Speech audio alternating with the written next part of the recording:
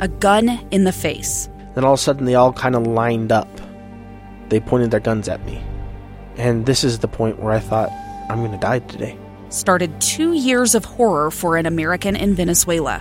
They said, you need to give us your phone and get ready because you're coming with us.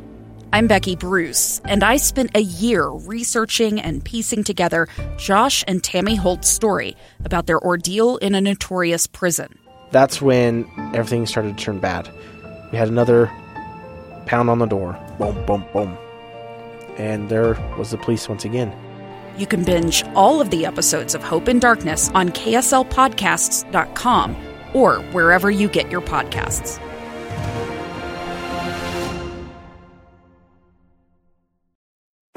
This week on Beyond the Badge, we honor Weber County Deputy Aaron Nelson. It was September 22nd when a tornado touched down. Lieutenant Nate Hutchinson. Deputy Nelson, who was not working at the time, decided to come in on his own time to help out because he just knew it was a dangerous situation. Deputy Nelson. I heard of an auto pedestrian accident. I was the first one on scene, and I found a 7-year-old boy sitting on the curb. His bike was a mess, and he had a couple minor scratches. Cooper had actually gotten his bike a couple weeks prior and was just learning how to ride it when he had been hit by the car. Deputy Nelson got Cooper a new bike and helmet, took them to the school to teach a class on bike safety. Then I brought up the old bicycle to Cooper, and he made the comment to me, he's like, it's okay, my daddy's really good at fixing things and he can fix it for me. And I was like, well, that's not going to be necessary. And then I had the principal ride out on the bicycle and give it to Cooper. His commander, Lieutenant Chad Farron. We're proud of him. We're honored to have him as a member of our sheriff's office here and look forward to good things from him for many, many years. We honor Deputy Aaron Nelson thanks to the generosity of the Larry H. and Gail Miller Family Foundation.